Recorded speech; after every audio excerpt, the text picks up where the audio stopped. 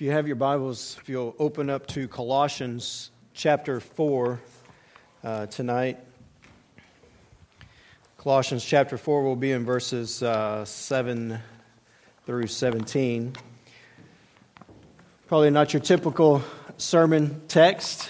Most people that, as I was looking at sermons on this particular, not many people preach these last bit of this text. It's a list of names. Most of the time we just skip over a list of names, but there's something that is so important for the church to grasp from this text. And so I would ask you to please stand for the reading of God's Word. And we will begin in verse 7, and I'm going to go ahead and apologize up front if I butcher these names, but they are how I know how to say them, and so that's what we're going to go with tonight. So beginning in verse 7, Colossians chapter 4, Tychicus will tell you all about my activities. He is a beloved brother and faithful minister and fellow servant in the Lord. I have sent him to you for this very purpose, that you may know how we are and that he may encourage your hearts. And with him, Onesimus, our faithful and beloved brother, who is one of you. They will tell you of everything that has taken place here.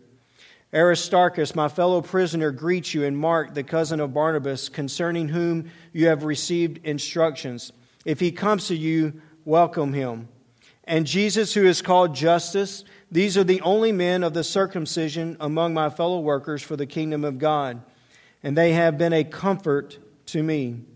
Epaphras, who is one of you, a servant of Christ Jesus, greets you, always struggling on your behalf in his prayers, that you may stand mature and fully assured in all the will of God.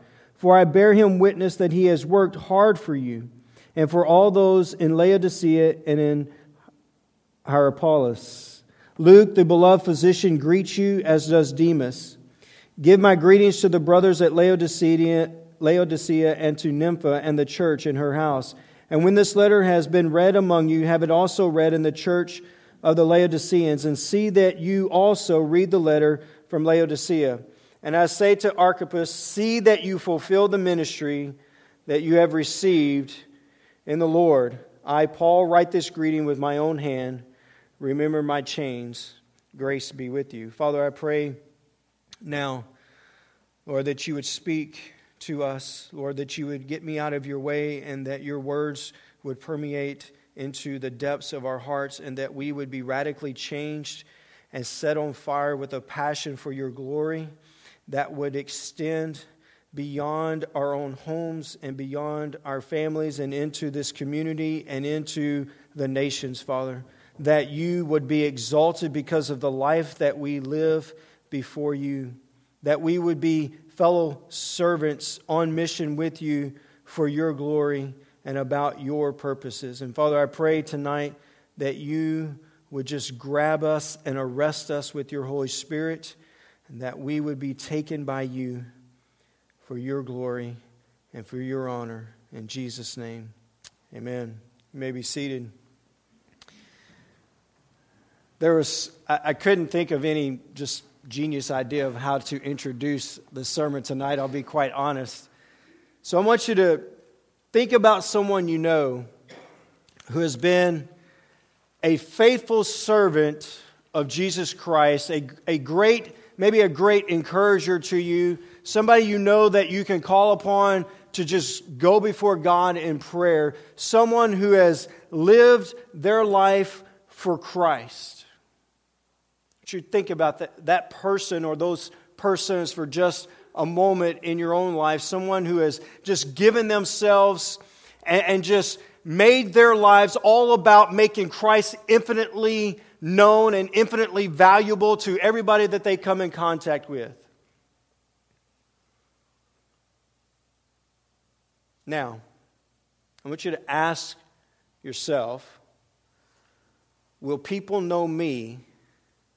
Will people remember me in that way? Will they know me in the years to come when I'm dead and gone? Will they remember me as a faithful servant? Will they remember me as an encourager to the body of Christ? Will they remember me as a devoted prayer warrior? Will they remember me that I fought the good fight, I finished the race, I endured to the end, I fulfilled the ministry that God had called me to? Will they say that about us? What will be the legacy that we leave behind? I would present to you tonight that what we have in Colossians 4, 7 through 17 is exactly that, the legacy of men who gave their all.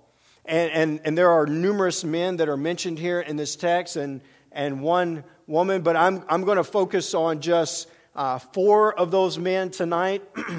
And we're going to draw some ideas about it. But in verses 1 through 5, we see that Paul has extended an invitation to join him on mission with God so that the gospel of Jesus Christ would flourish into all the nations. And Brian, I think that was his name on Sunday. Brian did a great job Sunday, I believe, of exhorting us and piercing our hearts with God's word, that we would not just be participants in the church, that we would not just participate with God in what's going on, but that we would devote our lives for God's purpose for His church.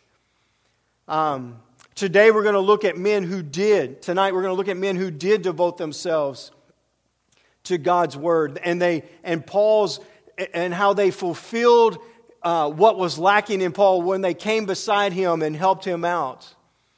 What I want us to see is that all of us who are believers in Jesus Christ, God's chosen, God's elect, we all have a place in ministry. And we have an invitation to join Jesus in ministry. If you don't believe me, we can go all the way back to Genesis, and God says, be fruitful, multiply, and fill the earth. Again, in Genesis 11, be fruitful, multiply, or in chapter 9, be fruitful, multiply, and fill the earth. Matthew chapter 28, 18 through 20, Jesus invites us as His disciples to go on mission with Him. Acts chapter 1, verse 8, Jesus says, you're going to be my witnesses. Come on mission with me and do the work that my Father has called us to do. And so, from the youngest here to the oldest here, we all have work to do. We've all been called on mission with God. And so the theme of our message is that each of us ought to be on mission with God as we minister together here at Lakeside and to the church beyond our walls and into the nations. Okay? And so we can do this by first being faithful in our service. Secondly, by being an encourager to the saints here and beyond. Thirdly, by laboring in our prayers for one another. And then finally, by fulfilling our ministry. And so we're going to look here, first of all, at our faithful service in verses 7 through 9. Tychicus, will you tell all about my activities? Notice what is said about this brother. He is a beloved brother and faithful minister and fellow servant in the Lord. Paul understood that he would never accomplish the mission of taking the gospel to the nations by himself. He needed help. If the gospel was going to flourish among the nations, he had to have people that were going to come alongside of him and help him. And he was dependent upon those people. This man was one of those men. Paul was dependent upon him to be a faithful servant. In the context of the book of Colossians, this Tychicus was in charge of taking Paul's message to the Lycus Valley. He, along with Onesimus, went to Colossae. They went to Laodicea. They went to the church at Nympha's house. Now remember, Paul is currently in prison. And so this man is with Paul in Rome, in prison, and Paul has given him this letter and saying, take it back to the Lycus Valley. Now there's a lot of desert and a lot of water between where Paul was and where Colossae was. But he was to take this letter. It was no easy task that he was to do. Reminds me a lot about going to Peru. There's a lot of air, a lot of land, a lot of water around there to get the message down there. but it's what we've been called to do. The wording of the text here is identical to Ephesians chapter 6, which some believe that he was responsible for taking Paul's letter to the church at Ephesus. Notice what Paul says about him. He was a dear servant. He served Paul in many capacities. Wherever Paul needed him, that's where this man was. He was with Paul in Greece. He journeyed with Paul to Troas in his third missionary journey. He went with Paul to Jerusalem to take the money collection from the Gentiles to those who were in need. Paul sent him on a mission to Ephesus in 2 Timothy chapter 4, verse 12. Paul later planned to send him to Crete to take Titus's place there. He was an interim pastor. He was a messenger. He was to Paul whatever Paul needed him to be. And yet, we don't know a lot about him. He never sought to be Paul. He never sought to have the recognition that Paul had. And so these words mark him well. He was a beloved brother. He was a co-worker with him, a brother in Christ. He was a faithful servant, which means that he was reliable to do the task of serving that Paul needed him to do. And he was a fellow bondservant, which means that he spent time in prison with Paul. But all three of these descriptions of Tychicus are joined together in one phrase. Prepositional phrase, in the Lord. He was a beloved brother, a faithful minister, and a fellow servant in the Lord. He didn't do it for his own gain. You see, everything that he did in his service was so that Christ would be exalted, so that the gospel would be furthered. He didn't do it out of duty. He didn't do it begrudgingly. He served Paul and the church in the Lord. He considered his work for the Lord. Not for Paul, not for the people that he was doing it, but unto the Lord. And that's how so many of us we have to understand that our service in the church is not unto the people that we're serving. Because if that's what you're looking at for your reward, it's going to be disappointing at the end of the day. Our service is unto the Lord, and he had this proper perspective. You see, God, and I love this because, God never called us to be successful. I was just talking to Randy about this the other night. God didn't call us to be successful. God called us to be faithful. And the only way we're successful is if we're faithful. You get that? God never says in all of Scripture to be successful. He says, be faithful to my word. Be faithful to my flock. Be faithful, be faithful, be faithful. If we're going to be called faithful, church, speaking to Lakeside or wherever you may go to church, you got to be here. I mean, we need you. As a church, we need you. We need you to be the pig that Brian talked about on Sunday that's devoted, that gives his whole life for the church, and not serve in any area of ministry so that you get your reward from that, but that you get your reward from the Lord. We have to do it unto the Lord. The church doesn't need half-hearted Christians, but ones who are devoted, ready to faithfully serve wherever they are needed, willing to go on the mission. Trash needs to be taken out. Bathrooms cleaned, Randy. Errands need to be ran, phones answered. Children's ministry. I'm just going to make a plug for our great brothers that are working out there and sisters that are working in the children's ministry. Hey, that has to be done. Those are our children. They have to be taken care of. And it is our responsibility to be faithful servants in every area of the church, not just where it satisfies us. You see me up here preaching. I was out there last week, and that is an uncomfortable place to be for me. I don't know how to relate to first through fifth graders or whatever it was that was in there. It's like, how do I take that stuff and put it down here? But you know what? It was a great opportunity. And I'm just going to share with you, there are some great theological questions coming out of our children's ministry that just blew me away. But we have to be willing to do whatever it needs to be done to get the job taken care of. All of us have spiritual gifts. We're all to exercise our gifts for the edification of the church. I mean, we're told that in Scripture, right?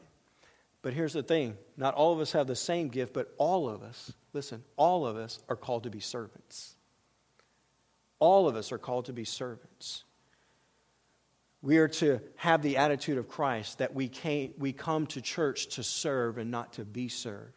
So I would ask, what is your attitude when you walk in here on Sunday mornings or Wednesday night? Is it, what has the church done for me lately? Or is it, how can I serve the needs of this body? See, that's what we need. That's what the church needs, is for people to be willing to lay down their lives to serve no matter what. Look at verses 10 and 11. Our next thing here, our next calling is to be an encourager. We look at the life of Aristarchus. My fellow prisoner greets you. And it goes on to talking about Mark and Justus, and talking about how, among fellow workers. And then look right before verse 12 and verse 11, it says, and they have been a comfort to me.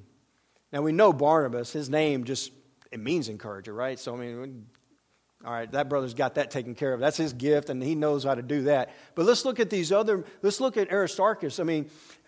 He's associated with the town of Thessalonica.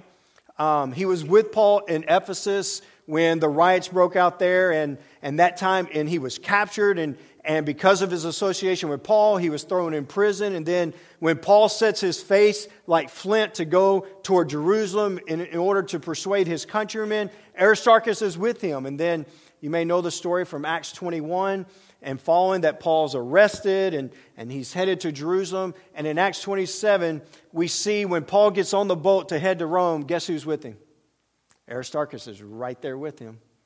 And he goes on that journey with him all the way to Jerusalem, all the way to Rome. And it's very likely that Paul's words here, my fellow prisoner, gives a great detail into the life of Aristarchus. He was a fellow prisoner. Wherever Paul was in prison, he was there with him. He was going to be by his side to encourage him, to lift him up, to be that encourager at all times wherever Paul went. He loved Paul. He stayed with him. This guy has a sympathetic heart. And he chose not to leave the side of Paul no matter where it took him. You see, I would imagine sitting in a prison is not a very great place to be. When you're in there for preaching the gospel and you're like, why am I in prison? And so he needed an encouragement. He needed somebody to come alongside of him. Listen, there may be people in this church that are going through things that are very difficult. You don't know what the person next to you is going through. And I promise you don't know what the leadership of this church goes through. We need to be encouraging one another. We need to be there when things are hard, when things are down for people. We need to be that one that comes alongside and grabs them and says, you know what? God has told us in His Word that He is always faithful. And no matter what we're going through, He's going to bring you through this. To grab them and to hug on them and to love on them and to spend time with one another. Not leaving their sides, but keeping them there with us, showing them the love of Christ. So that when we come in contact with others, they see that love that we have for one another, and they just can't believe it. Why would you give up your money and your time and your energy to spend it on other people? And they would be blown away by the gospel, by the way we live our lives in encouraging one another. So are we comforting one another? How are we doing, church? Are we encouraging our leadership? Are we coming alongside of them saying, we're praying for you, we're supporting you? It's important. It's important for the church. Are we rejoicing when others rejoice? Are we mourning when others mourn? That's what God has called us to do, to be an encourager as we're on mission with Him.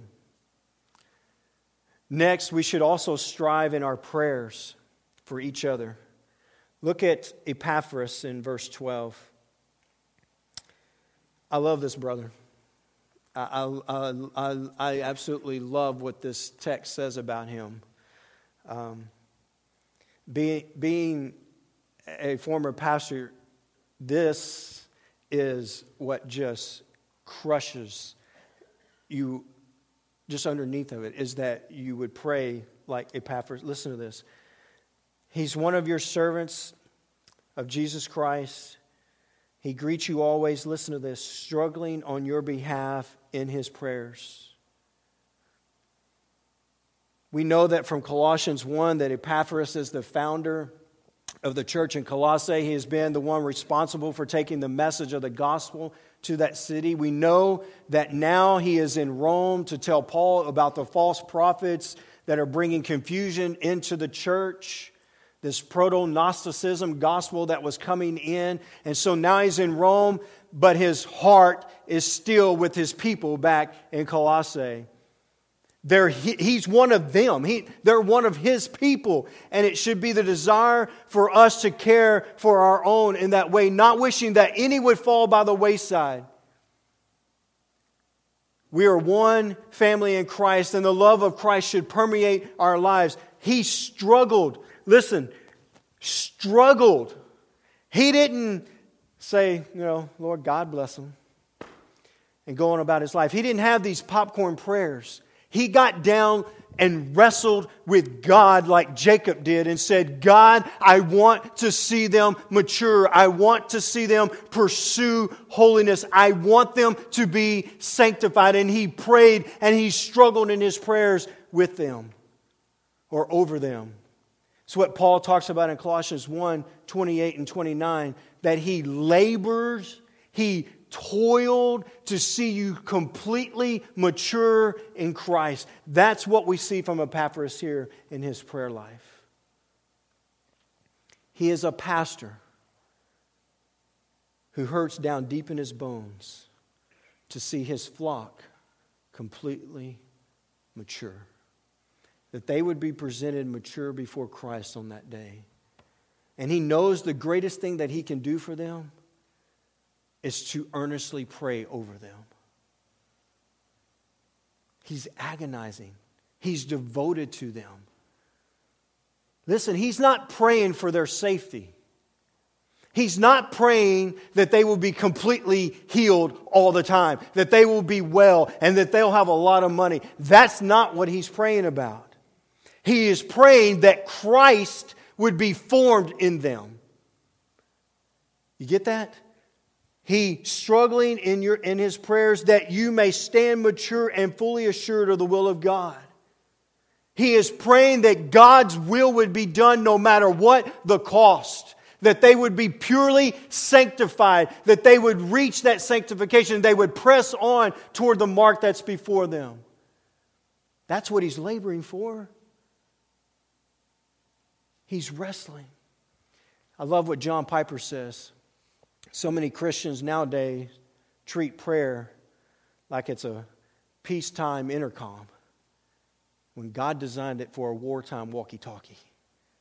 You see, the problem is we think we're at peace. We think all in the world is good when we're at war.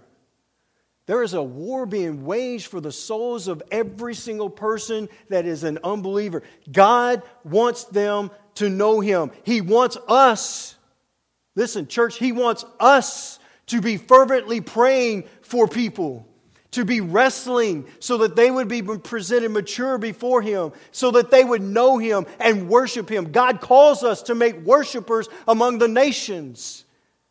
It starts in prayer. It starts with our prayer life. So how many of us have given up on prayer? You know, we sell ourselves short when we half-heartedly pray. We sell others short of what God wants to do in their lives. When was the last time we labored in our prayer time? That it was intense, that we were sweating and we were crying over the souls of the lost. When was the last time we told God, I'm not going to give up until I see my kids saved? When was the last time we stayed on our face before God and said, I'm not giving up until I see my coworker know you? When was the last time we got on our face before God and prayed that people would be filled with this unsatiable desire for God Himself and not just what He has to give away? When was the last time you prayed for your elders in this church like that? Where we were broken over the lack of participation, that we were broken over the lack of evangelism in our community. When was the last time we prayed like that?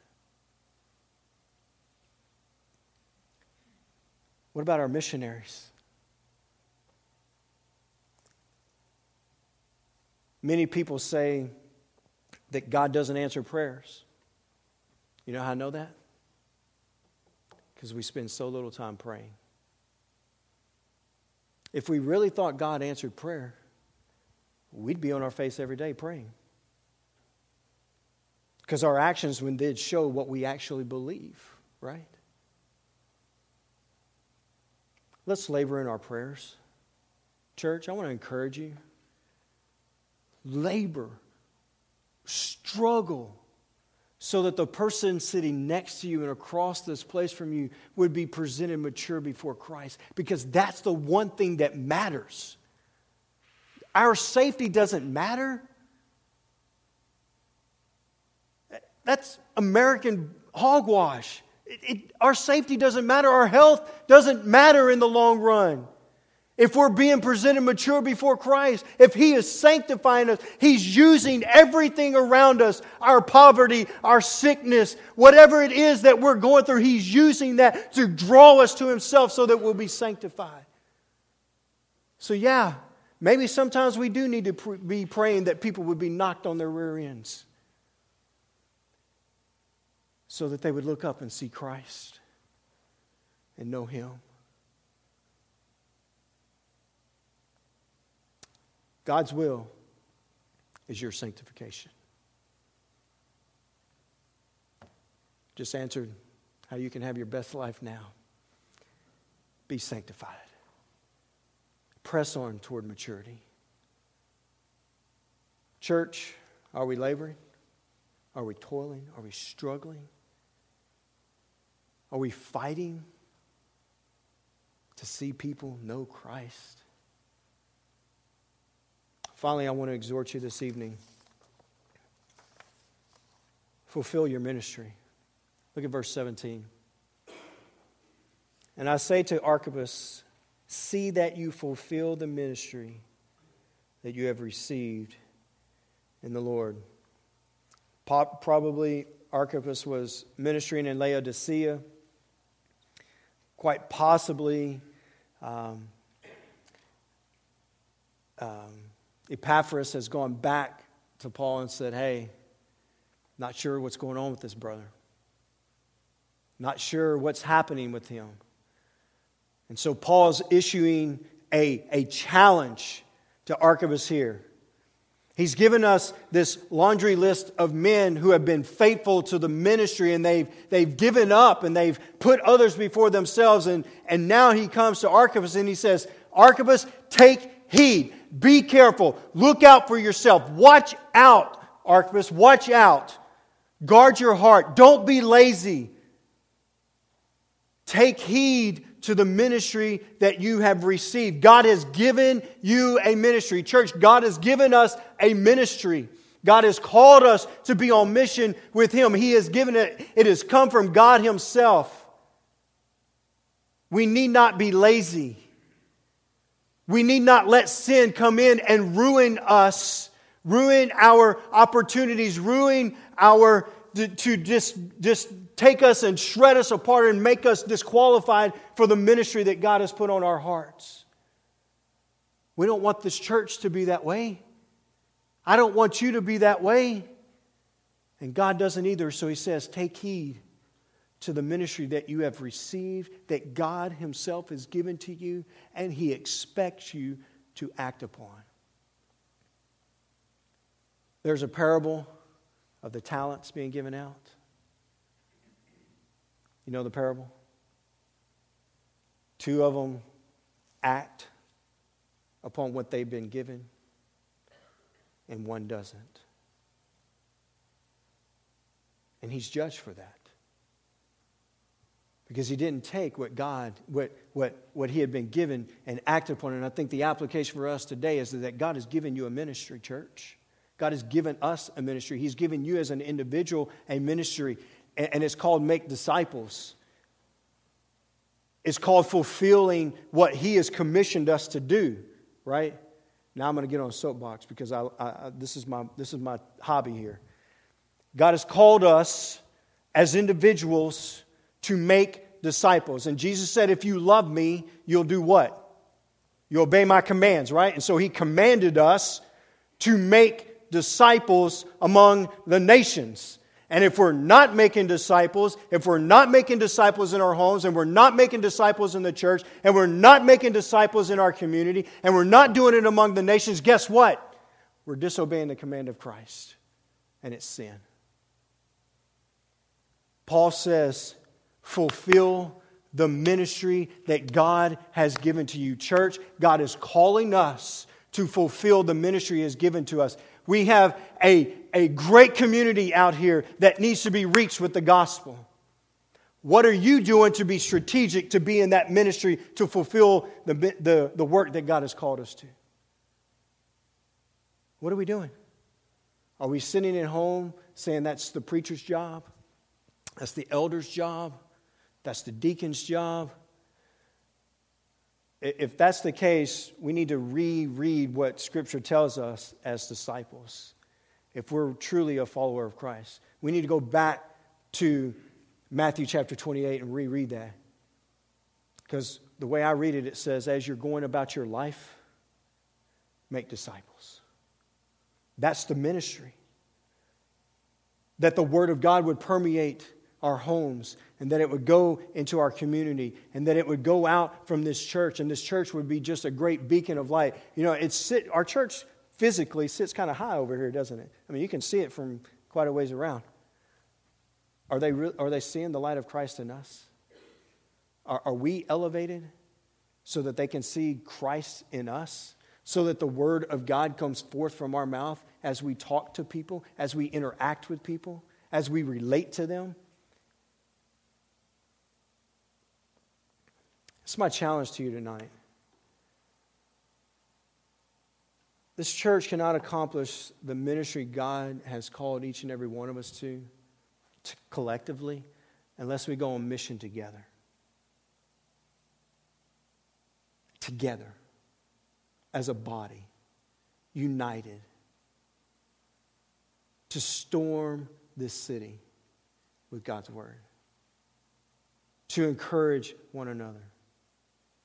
You see, you're a vital part of what God wants to do right here at Lakeside. So vital. He wants to see His kingdom advanced. For His glory to fill the earth. And it's up to you and I. This is the most humbling thing in the world, that the God of the universe, the one who spoke, called everything into existence, said, hey, I want you, little speck among this massive universe, I want you to be responsible for taking my word to someone else so that they will worship me. How humbling is that? To think about it. So whatever area of ministry you've been given by God, we need you to sell out for that. Sell out. It's amazing what we will sell out for. I mean, we'll go crazy. Super Bowl's this Sunday, and I know John's a big Denver fan, so we will go crazy over our football team or whatever it is that excites you. That's what God wants us to do for Him. To make Him look good. To make Him look like He is infinitely valuable.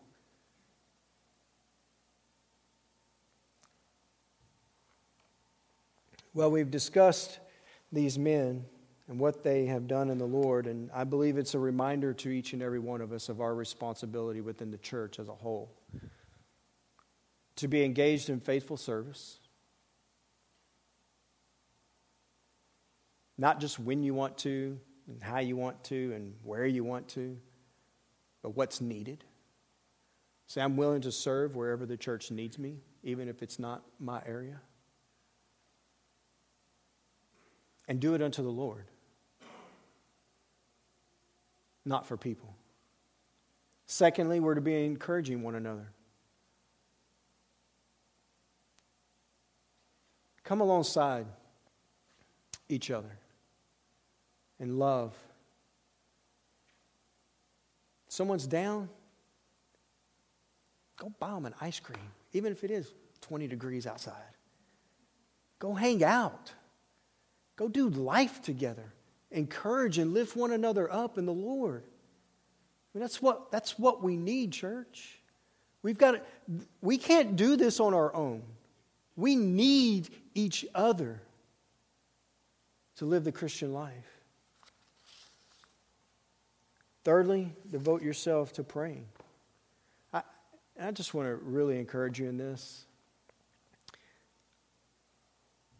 The leadership of this church needs your prayers. I've never been to one elder, deacon, any of those meetings, but I know they need your prayers. And they covet your prayers. They should be men that we are praying for every single day. You need their prayers. You need them praying over you. You need them desiring that God would grab you and just you strap in and be ready to be sanctified. That's what you need your elders praying for. We need to devote ourselves to praying for one another so that we would see each and every one that on that last day standing before God completely mature. That's really what we need. As many other things as what we say we need that. We need to be praying for each other. If you want to see those that are sitting next to you, those in churches around the world to stand before Christ holy and blameless and beyond reproach, start praying.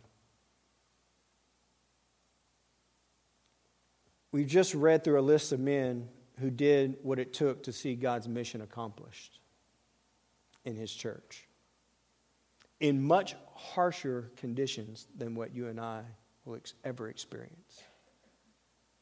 My question to us tonight as the body of Christ is, are we doing our part to complete, to fulfill the ministry? In verse 17, put your name.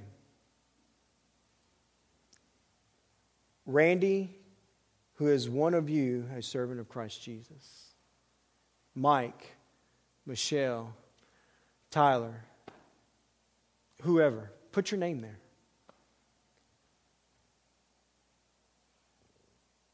See that you fulfill the ministry.